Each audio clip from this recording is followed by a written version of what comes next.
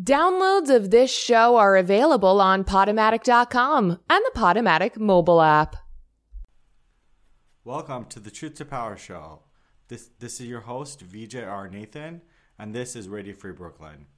On today's episode, we're going to be welcoming Stephanie Berger, who is a poet, multimedia artist, event planner, entrepreneur. She's the CEO of the Poetry Society of New York and co-creator of the Poetry Brothel, the New York City Poetry Festival, and the Typewriter Project. She is the author of In the Madame's Hatbox and translator of The Gray Bird, 13 Emoji Poems in Translations.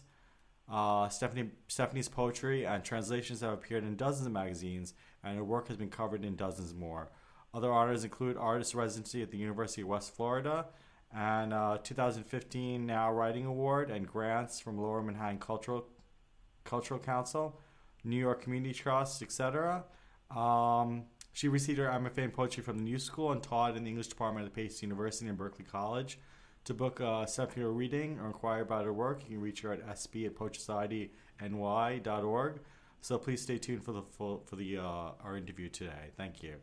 At the end of the interview, I'm going to be talking about my experiences at Landmark Forum and my personal journey, as well as giving an invitation to the listeners of this program, a special invitation to the listeners of this program. So please stay tuned for the full episode. Thank you. So this is the Truth to Power show on Radio Free Brooklyn. I'm your host, VJR Nathan. I'm here with Stephanie Berger. I'm going to start the conversation with a question about your background and where you were born and where did you live most of your life growing up? Okay, yeah. Thanks for having me on the show, by the way. Yeah, great to have you. Thanks. So I grew up in San Diego, California. That's where I was born and raised. My parents were both professors. My mom studied French history, so I spent a lot of time in France growing up. Went to school in Paris in 3rd and 4th grade. Yeah. So you went to school in Paris? Did you move there? Or? Yeah, we lived there while my mom was doing research for her book on the gardens of Versailles. Wow, that's very interesting. And how did you start to get into poetry, or what was your influences early on? Was it early on that you started? Yeah. Yeah. I started writing. Well, I think I started speaking poetry from like a very, very small age. My mom actually said that I used to like come and wake her up in the morning when I was a super little kid and just whisper like random words into her ear one at a time. The first poem that I ever remember writing, I was 8. It was called Dog and Cat Baseball at Sunset, and it was about a team of dogs and a team of cats playing baseball against each other. Excellent. So I think a lot of times people think of poetry as being so formal and so, academic. It's nice to see that you recognize that you're kind of fostering the idea that poetry can just be, as the kind of spontaneous production of verse or spontaneous production of. So can you get a little bit more into you just get more of the lens through which you're seeing kind of these things and seeing it in the form of poetry, right? Would you say, or? Sure. I mean, I definitely really respect people who are able to create poetry spontaneously. I would say that isn't necessarily me personally, just because I tend to revise and edit my work like quite a lot. But the Poetry Brothel, which is like one of my main projects, is very much improvisational, both in terms of the poetry and then also just in terms of the show itself and the interactions between people. And a lot of the poets involved in that show do spontaneous poetry. I do sometimes do spontaneous typewriter poetry. So that's one thing that I kind of enjoy. I did that in September for opening ceremonies New York Fashion Week event.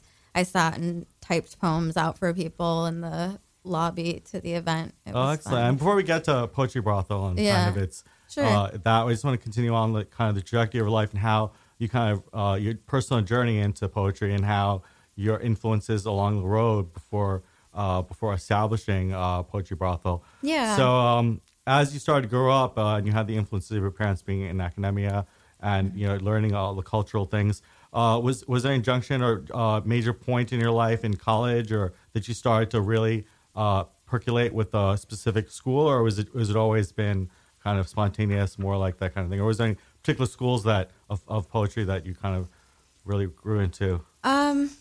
Well, so one of my parents' very good friends growing up was Jerome Rothenberg, who's kind of like the father of ethnopoetics. So I guess I feel sort of tied to him and that tradition, just having like grown up around that person. They were also good friends with David Anton, who is like more of a conceptual poet. So I think I've always thought of poetry as, something that goes beyond the page, that goes beyond even just like the performance of the words. Like there's so many different things that you can do with it. So I feel kind of rooted in those two traditions in a way. My father was also really into poetry and wrote a lot of poetry, and he was a huge fan of like Ezra Pound and T.S. Eliot. So, part of my connection with my father was around like kind of, those like super established, like elite modernist poets. Yeah. And then when you go into like, when you move into like a spontaneous verse or spontaneous thing, what is guiding you, or what is the compass that you're using to determine kind of the form, or give the verse form, or what is kind of when you spontaneously? When you say spontaneous verse, you mean spoken word? Spoken word, yeah. That's a good way of putting it, yeah. Yeah. Because I think of spoken word more as like memoir based, but if you can expand a little bit more on kind of how your vision, or how the vision that you've been taught of poetry, how that is defined, or how that can be I don't think of myself personally as a spoken word poet. Yeah. That isn't really like the tradition of poetry that I came up in, which I think is different than a lot of young people nowadays, because a lot of people do come up like through that spoken word tradition. But I think just because I had this kind of like unique childhood where I got to spend time around poets in academia even, which is not something that most people get to do. I came at it from kind of a more, I guess, I want to say academic perspective, but the kind of academic perspective where it's like historical. So I'm not just, kind of rooted in like the American classics. If you know what I mean. And also I was trying to get at was that the idea that a lot of people seem to think of poetry as like very structured in A-B kind of, this kind of rhyming or having a structure of meter. Oh, so like all free these kinds of verse. things. Free verse. I definitely think you're kind of in that tradition of free verse. Yeah. And then, but even within free verse, it seems like there's a lot of rules and a lot of, structure to it. So when you think about spontaneous, kind of going up on a stage and kind of spontaneously reciting lines, that it's almost like an improv based, would you say? Or how is it? Or they have like in improv too, there's also like a structure of like, you're kind of hitting certain beats and you're responding or paralleling with certain scenes.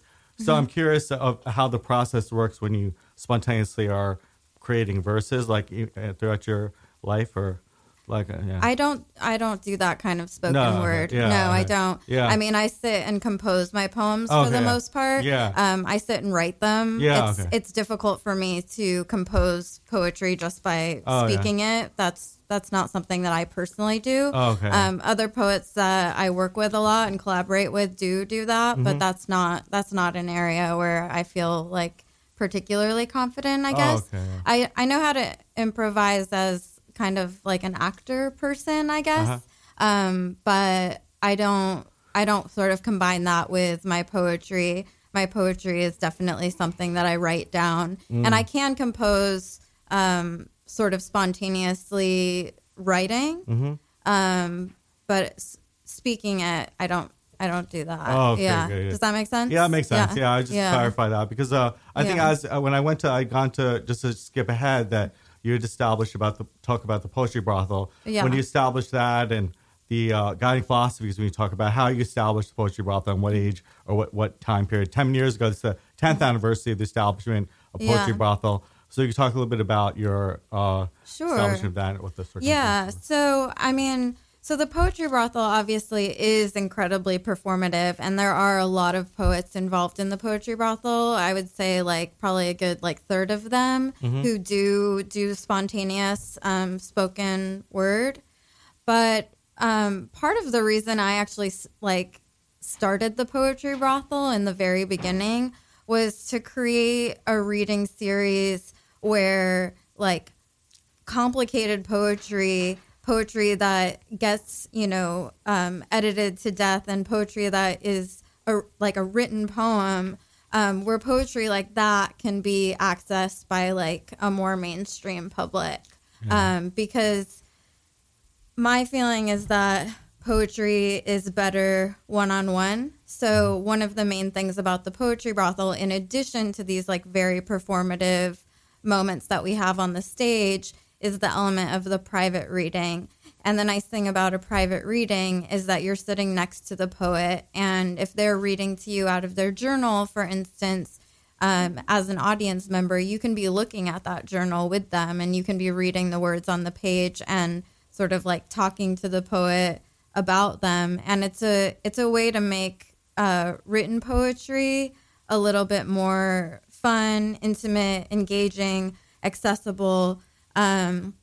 Because my feeling was that that there were a lot of spoken word events that were like, pretty lively and fun in New York City 10 years ago, but there weren't a lot of poetry readings like within the more academic sphere that had any kind of, I don't know, jubilance and like liveliness to them. They were all kind of like buttoned up. So I decided to unbutton things a little bit with the Poetry Brothel. Yeah, definitely. I see that because I visited the holiday party. Yeah. I got the chance, the fortunate opportunity to come to one of your parties, one of the Poetry Brothel's parties.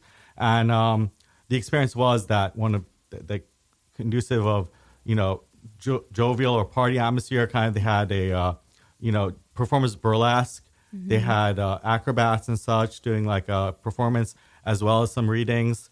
And definitely, I agree that the private readings that you model after, I guess, the language used is kind of mimicking the what we see is in the kind of adult entertainment strip clubs or brothels, using the John. The person who's getting the reading is considered the John, and then the reader comes and goes to a side room, and you receive kind of an intimate moment where you're listening to the person read a poem. And it kind of creates that kind of intimate space that you're talking about. That I definitely agree. And I would say the question would be just that the idea that you're bringing together the purpose of poetry, mainly to make that human connection, and how you facilitated that process. And we can talk a little bit more about the creation of it as an organization. So I understand there was some kind of steps you had to do. To create Poetry Brothel, and then Poetry Society of New York was the umbrella organization. We talk a little bit about that process. Yeah. Sure. So I started the Poetry Brothel with my creative partner, Nicholas Adamski, about 10 years ago now, while we were at the New School. A couple of years after that, we had some money coming in and out of the Poetry Brothel. We were selling tickets and we were paying performers, and so we decided that we wanted to open up a business checking account. In order to do that, we had to form a business. We tried to form a business called the Poetry Brothel, and the state of New York was like, no, you can't do that. And we were like, why? And the state of New York was like, a brothel is an illegal activity. And we were like, oh. So we thought of the name the Poetry Society of New York because we thought it sounded about 200 years old and like very established. And we asked them if the Poetry Society of New York was okay, and they said yes. So we became the Poetry Society of New York just to establish a production company for the Poetry Brothel, essentially, initially. And But the funny thing about that was we had started applying for grants and residencies and things like that for the Poetry Brothel for maybe a year before that, and hadn't had any luck. Nobody had wanted to work with us at that point. And as soon as we became the Poetry Society of New York, we started applying for grants and residencies, and we started getting things. Yeah. So that was kind of funny. We ended up getting a residency for the Poetry Brothel on Governor's Island. Governor's Island has like these old colonial houses all over it that used to house officers in the military. Mm-hmm. And so we turned one of these houses into the Poetry Brothel. We put, 4 beds in the 4 bedrooms and turned the parlors into luxurious smoke-filled dens. And we created an immersive poetry brothel on the island every weekend for a month. But when we first went out there to look at the space, we noticed like how incredibly beautiful Governor's Island is. We hadn't actually been out there before, and it is just filled with like giant lawns of green grass and just like gorgeous 100-year-old trees everywhere. And Nick and I had been talking about wanting to start some kind of poetry festival, kind of just in passing before. It was kind of more like, I can't believe New York doesn't have a poetry festival. But then we looked a little bit into doing events in parks because we had wanted to do the Poetry Brothel in Central Park one summer and discovered that it's very expensive to do a ticketed event in Central Park or Prospect Park or any of the NYC parks.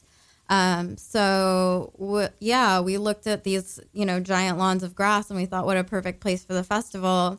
Since we were already doing a residency out there, we asked Governor's Island if it would be all right if we did a festival out there. They said yes, and that's how the New York City Poetry Festival was born. And that is the second main project of the Poetry Society of New York. This year, 2018, will be our 8th annual festival. And the New York City Poetry Festival is just a gathering of all of the poets and all of the audiences for poetry in New York City, all of the people that we can muster. It's totally free and open to the public. Anyone can host a reading at the festival and curate a group of readers if they have some kind of collective or magazine or organization. There's an open mic. There's a kids festival. It's kind of, it's supposed to have like a summertime fun, like music festival vibe, but for poetry. Yeah. And I've been to one of the festivals where they also have like readings, tarot readings, or like, what is it? Like psychic readings, this kind of thing along those lines. So there's lots of other arts that seems like the performers engage with that are related to the vibe that I get from this kind of thing. Yeah, I think a lot of poets are really interested in tarot and kind of various forms of mysticism. I think that they're kind of interrelated. Yeah, very drawn to that. But why don't we take a moment to listen to a poem of yours, and then we can come back to the conversation. But I'll give you a chance to give a little intro to the poem, and then we can go ahead, and then when you're ready. Okay, sounds great. I think I will start with a poem called Nothing Land. It's a poem that was published recently in Pouch magazine, and it goes like this. Nothing Land. Enter the landscape like a bride. When they gasp, assume it is your beauty they are gasping at. When they cry, pretend it is your love. Entering the gorge like a groom, and you wait for a long time for the river to rush into you. On the bluffs, above the crag of your soul, I am trying to capture the magic of discovering a pomegranate tree where there was none. I am trying to give up the notion of likeness altogether. I laid down in the lagoon like a straight flush, like a child bride, so baroque, she was the end of art, flaunting and squandering its resources. Now she keeps a little blue dream on a shelf like a bottle of brandy. Visions of the infernal feminine surging inside, you drove a painting of a bright blue truck through a hailstorm in my head. Now my heart is a canoe in the middle of a lake with no paddles. With nothing commercial in her appearance, she was still a gleaming toy of history, a luxury of literature.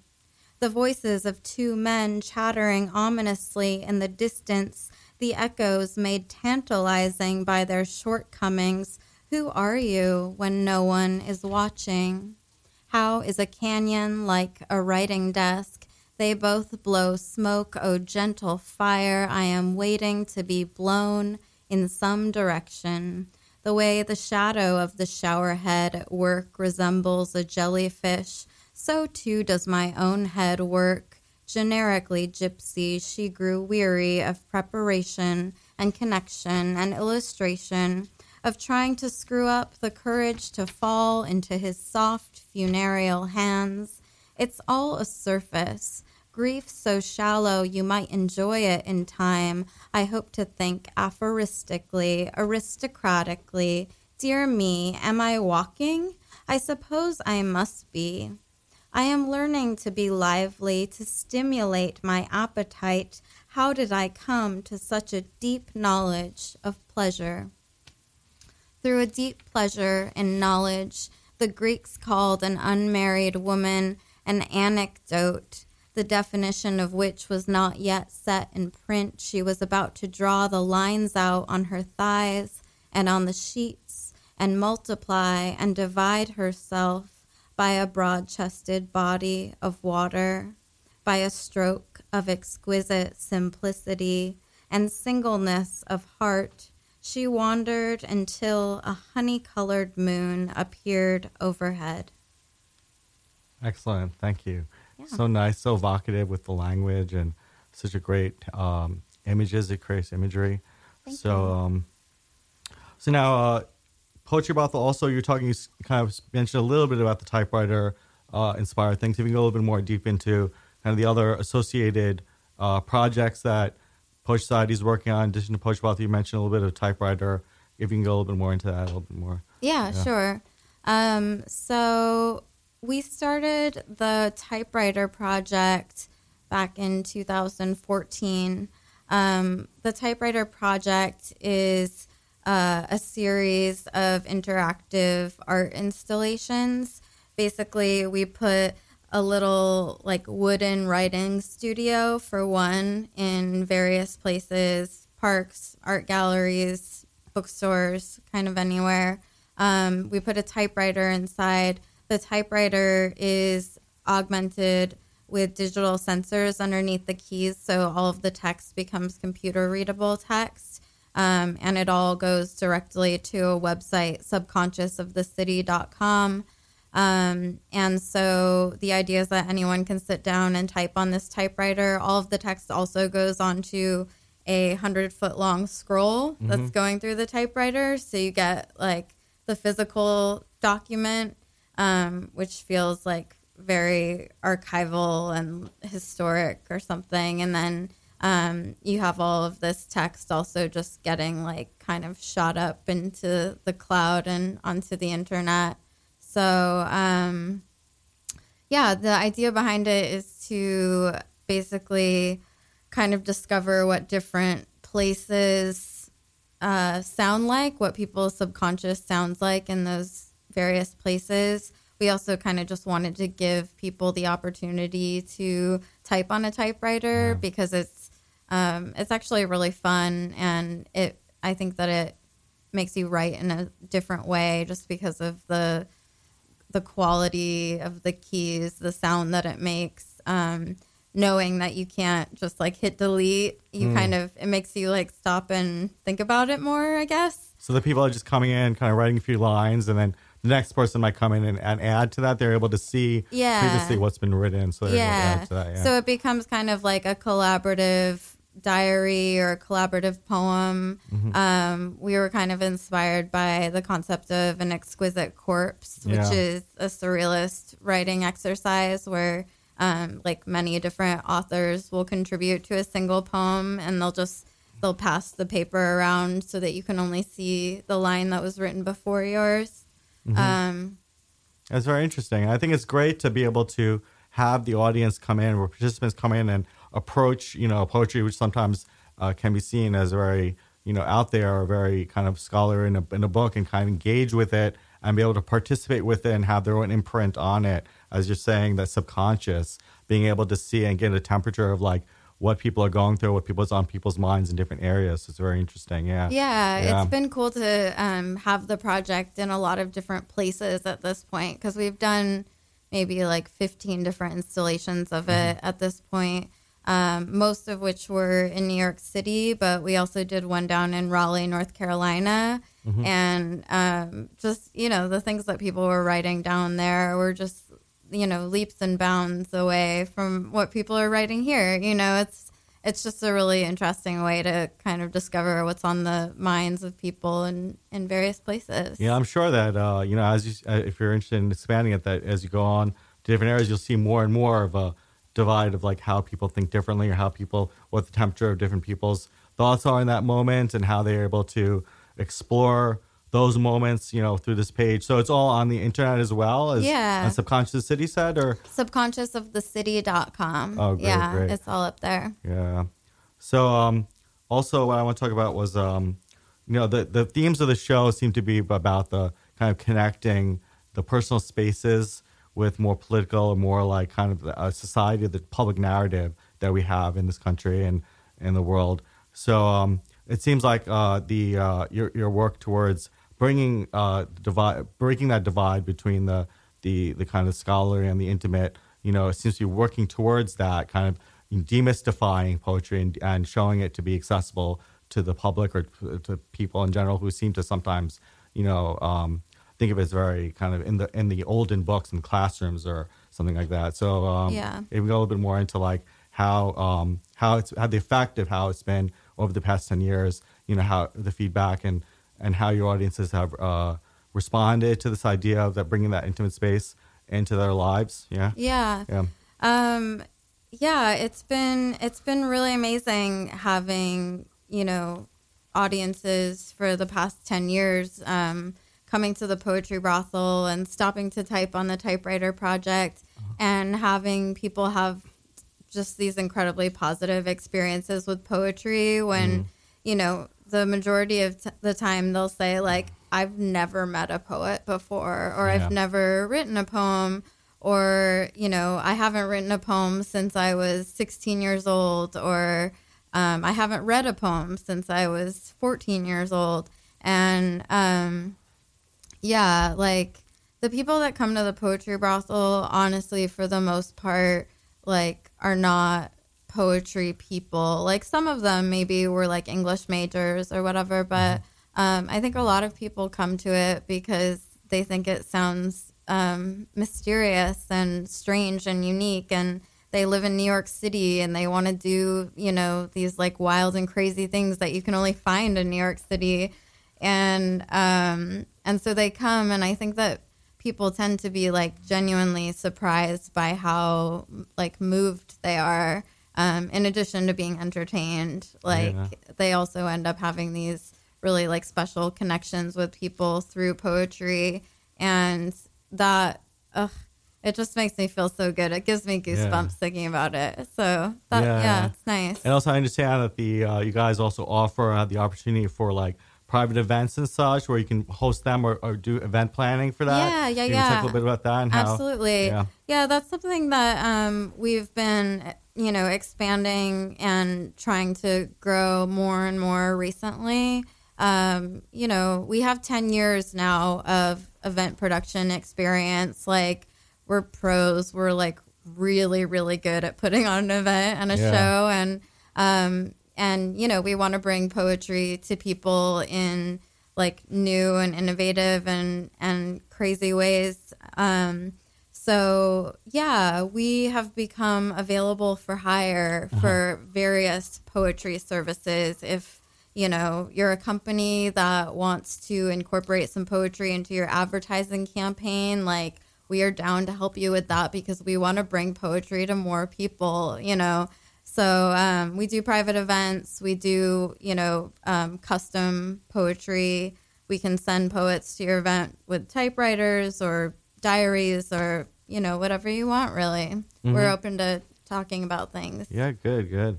And just to circle back about your own journey towards this this organization and such. So now, while being the Madame, if you will, I think the title you use, how has that developed your own, and what have you written since starting this? How has that developed your own practice in writing? And talk a little bit about your practice in writing, your personal practice in writing, and how it's developed the past 10 years. And I think you've written 2 books. If you just talk a little bit about your books and what they're about, yeah. Yeah, absolutely. Wow, that's a good question. Yeah.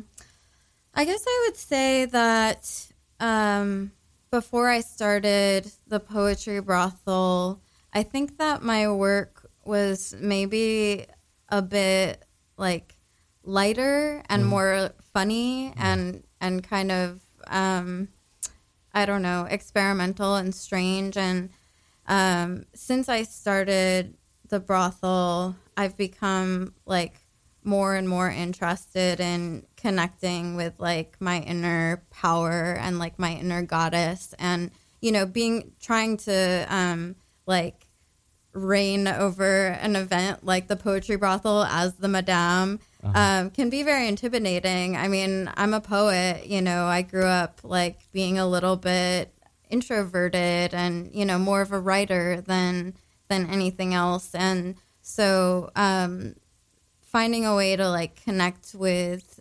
the powerful goddess in me through poetry has been something that's been like a big part of developing my poetic practice over the past 10 years. I think the Madam is supposed to be like kind of an eternal creature. She was conceived at the beginning of time, and she's like a mother to the muses almost. And the poetry horrors are muses to her, I guess. And so just to clarify for the audience, this is all the personas that the performers take on in part of the Poetry Brothel. So you come in and they have like a persona they're using that they have like a bio for, and then one of those personas is the Madame that you take on. Other performers take on other bios where they have created like a persona for the stage. Yeah. In which case, just to clarify for people listening who may not be familiar, Oh, yeah. Oh, yeah. Okay, sure. Definitely, yeah. Everybody in the Poetry Brothel creates an alter ego,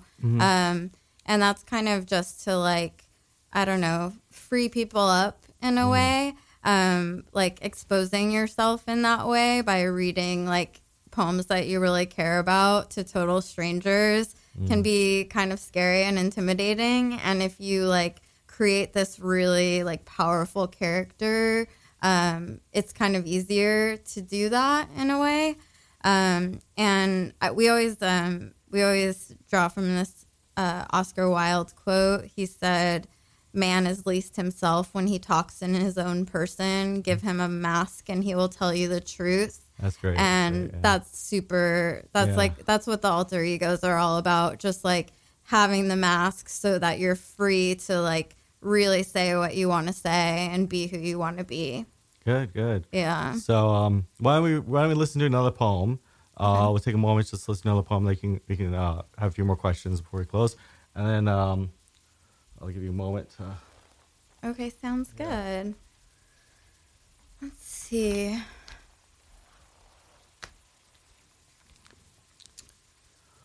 A beautiful, boyish insouciance.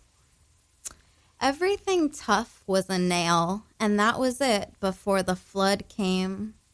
Remember that time I had my aura read in the street on a sunny fall day, and it was a pool of silver and lavender and turquoise, and the woman hugged me and I gave her a cigarette? That was this morning. Do you remember the morning? Vitriol and violets, football and waiting and screaming for our eggs. Losing the cargo, the slippage, the impersonated planet became tame. I have never ever been. We've never. And I can't keep sipping on the sip cup. You can't keep me in the slips like this. You can't keep me there and there, mounted like a flame, her delight in the dream of possessing this man. It promenaded straight without care into the domain of beauty, which does not sleep, but lies awake at night, dreaming with eyes open.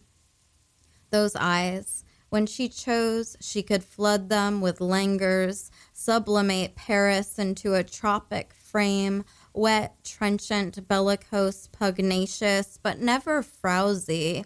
The melting measures proceeded, and the ice in her stare gave way to steam. It was as if she had dropped a curtain. My body holds a heart that cannot love. It holds another heart that cannot help but love. They are conjoined twins and all in black. Nothing but a pernicious, diseased animal. I want to fuck you with the most engorged part of my soul. Put it inside you. I am the man here, cerebral and happy, bad and abroad, bored and supportive, watching these women who are always walking by in their bodies. But I hate to boil it down to oversimplification. I would love to be focused, honest, and hardworking. I can't go on a date with you. Not today. I am too far away from the planet. Excuses fly like birds, and I saw them flying in your eyes. Literally, you stared into my eyes, and I saw birds. But it's not like it was an intensely emotional experience. It was a nice morning. Good. Thanks so much. You're welcome. Beautiful. Thank you. So, as you close up, I just want to talk a little bit more about kind of, I think that there's definitely a lot of charged vocabulary, I think, for some people. Mm-hmm. And, but I think that what we're kind of hearing from you is that the idea of empowerment, because some people they think of brothel as being very kind of a charged, triggering word. But I think that what I've kind of gotten from you is that the idea that the performers and the people involved are creating intimate spaces where everyone involved can feel empowered to be themselves truly and find those spaces within themselves to access for their own writing and empowerment. Yeah. So if you can expand a little bit more on kind of the themes of empowerment in your philosophy and the philosophy of the poetry brothel. Yeah. Yeah, absolutely. I think that the term poetry whore has been triggering for a lot of people, I think. Especially recently with everything that's been happening in the media. We've been, hearing from people about that word more and more, and actually having more and more conversations within the cast about it. The term poetry whore, the reason that we use that word is to reclaim it and turn it on its head to make whore a word that means a goddess, that means a muse, an amazing woman and person. And we understand that we're being inflammatory, it's supposed to be a little bit of a provocation. It's supposed to make, men who come to the poetry brothel who, cringe when they hear the word whore, say, why am I cringing when I hear that, when a woman is calling herself that, and I'm, totally okay going to a strip club. It's supposed to make people kind of think about these things. And I would say that, we feel mixed emotions about using it sometimes, because we do know that it has hurt and triggered certain people, particularly sex workers, and that's actually something that we are planning to kind of work more and more to work with the sex work community to help uplift and empower them.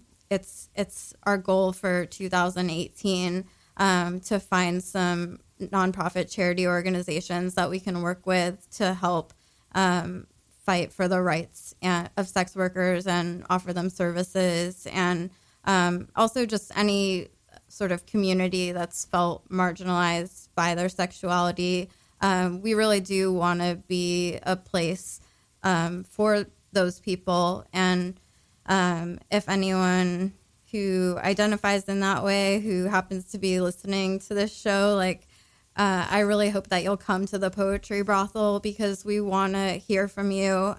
We've actually recently started offering 10 pay what you can tickets to every Poetry Brothel event, because we want to be as inclusive as possible. And we realize that, like, not everyone can afford to pay $40. So we do want to bring the people in that that do feel uncomfortable with the things that we're doing, because I want people to understand that we're fighting for you, you know. So. And my experience of going to the thing and going to the holiday party and having experience in the atmosphere, I think it's very much about kind of understanding and being reflective on that vocabulary, because they do include, kind of information about consent and about all these kind of things. So it's very clear to me that the organization is moving towards, very much empowerment, very much a reflective kind of meditative space within sexuality, within intimacy, be able to reflect on that and become more aware, heightenedly, or mindful of how we, in that space, maybe we have a certain vocabulary, but bringing it outside to know how we're using these words and how we're using these intimacies in our own life. And I think that space might be a good way to reflect on that. So that's very good. But so now also, finally, we'll just close out with kind of talking a little bit about kind of the business aspects and stuff like that, and how you were talking a little bit about what your trajectory is for the business, moving forward. You talked a little bit about that with the idea of connecting with charity organizations and such. But is there other goals or any set goals for 2018? We just passed the New Year and 10th anniversary. So if you have any other set goals or objectives that you have, Yeah, absolutely.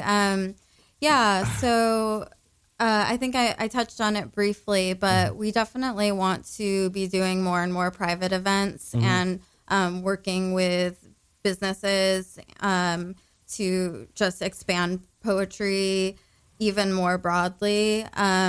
So we had a really great experience this year at New York Fashion Week, typing poetry out for people. And like my partner and I both wrote poems for like Edward Norton and stuff like that. And everybody just had so much fun. And we were like, we need to be doing more of this kind of thing if we really want to bring poetry to as many people as possible. So we're definitely looking to do more private events.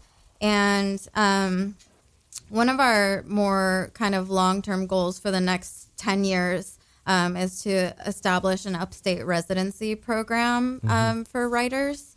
So that's something that we're actively going to be working towards. We are working on developing a capital campaign right now in order to buy property up there. So, good. And we had a really phenomenal year at the New York City Poetry Festival last year as well. 14,000 people came, which was about 10,000 more than we'd had at previous years. So the expansion was kind of crazy. So we're really excited to kind of capitalize on that and just kind of broaden and expand the festival more and more. Great. Yeah. Thanks so much. And if you have any closing thoughts, otherwise we'll just we'll end the interview now. But I just wanted to say that I definitely think you're coming up. You have several events coming up in New York. You have the 10th anniversary, but I think this episode will air after that, the 10th anniversary party. But also in February, I believe you have... we have a February 13th event. It's kind of a Mardi Gras Valentine's Day hybrid. It's called Carnival of Love. Good. So that should be fun. And we've always joked about wanting to do an alien-themed poetry brothel, and we're finally going to do it on March 6th at House of Yes. We're doing the Poetry Brothel Area 51. So expect a lot of extraterrestrials and FBI agents. Excellent. Thanks so much. I really appreciate this interview. Thank you. Yeah, sure thing. Thanks for having me. Thank you.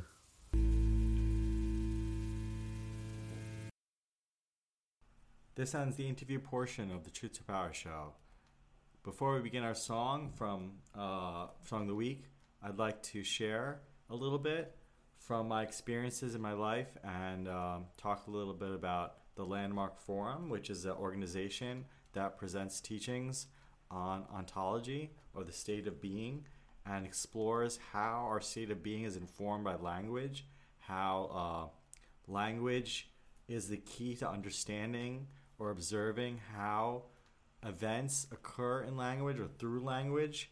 And they use a lot of techniques that are presented over the course of a 3-day course that goes from 9 a.m. in the morning until 11 p.m. at night, or 10 p.m. at night, sorry. Also, I want to put that in the context that I took that course over January 5th to 7th.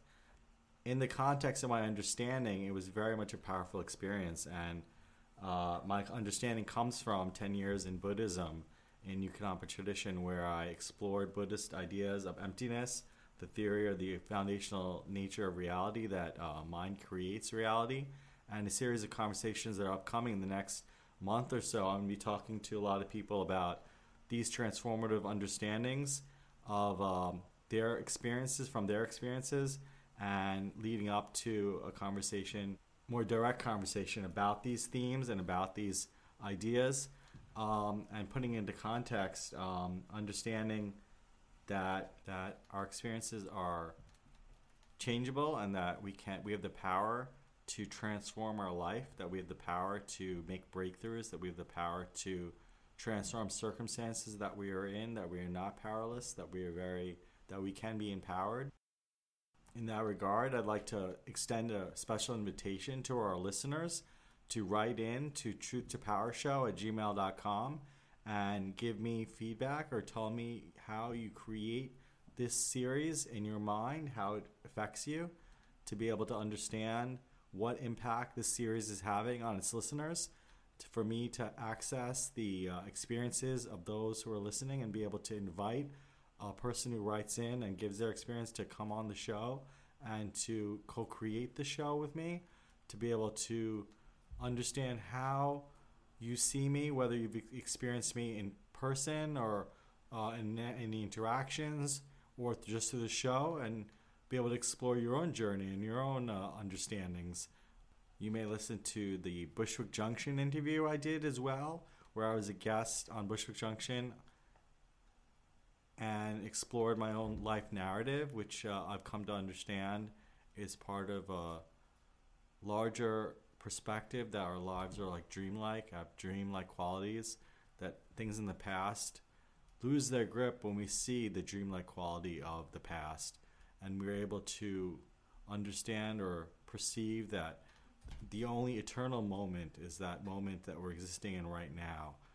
And I invite people to be able to articulate that through language and create that being, create that space of being in which we exist in, and create a space for that moment of being in the present, of being here now. I would like to invite them also to, I'd like to invite you guys also to think about, where is this podcast? Like, where is the experience of this podcast? That the podcast exists in a space between us, that it exists in your mind, that exists through your mind, that it inhabits the vessel of your mind, and that it fills it with the voice, the transmission that I'm trying to give you, that whether or not that communication is happening is up to you to perceive, up to you to listen. And I hope that is communicating something, and I hope that you'll reach out to me on truthtopowershow@gmail.com and express that in words, to articulate that in words, the experience that you're having. So we're going to be listening to a song from I Am the Polish Army, which is a song called You Don't Know.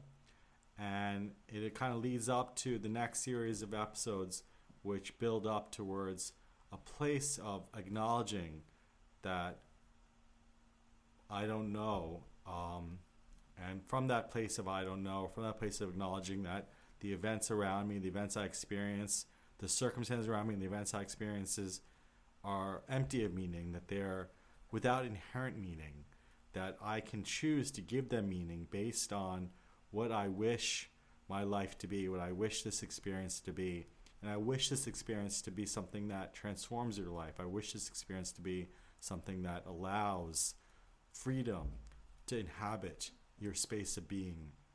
And that powerful wish, that powerful desire is something that I want to convey to you, and I want to impart on you, and that the possibility that it can happen.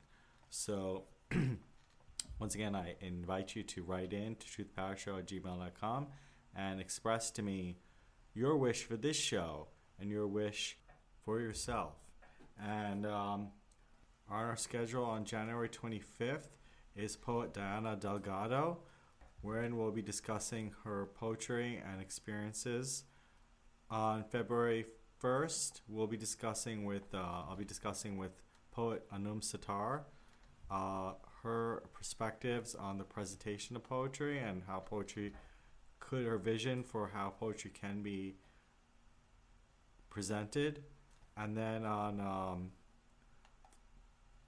February 8th, I'm going to be having a transformative conversation with poet and translator Claire Van Winkle about language, a little more specifically on language, leading up to the elemental questions that I'm going to be asking Rick Giroux, the question of identity, of who am I and why am I here? And we're going to be getting pretty deep in that conversation. So I hope you'll tune in. You'll stay tuned for the series of talks. So I really appreciate you listening, and thank you very much. And now our song of the week by I Am the Polish Army, called You Don't Know.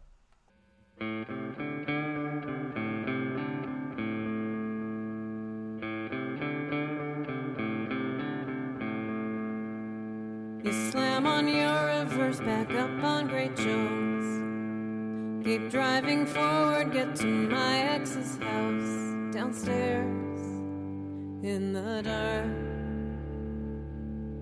When I went down, he said, welcome to my world. He sat me down and asked me everything he could. So to say no, you don't know, you don't know.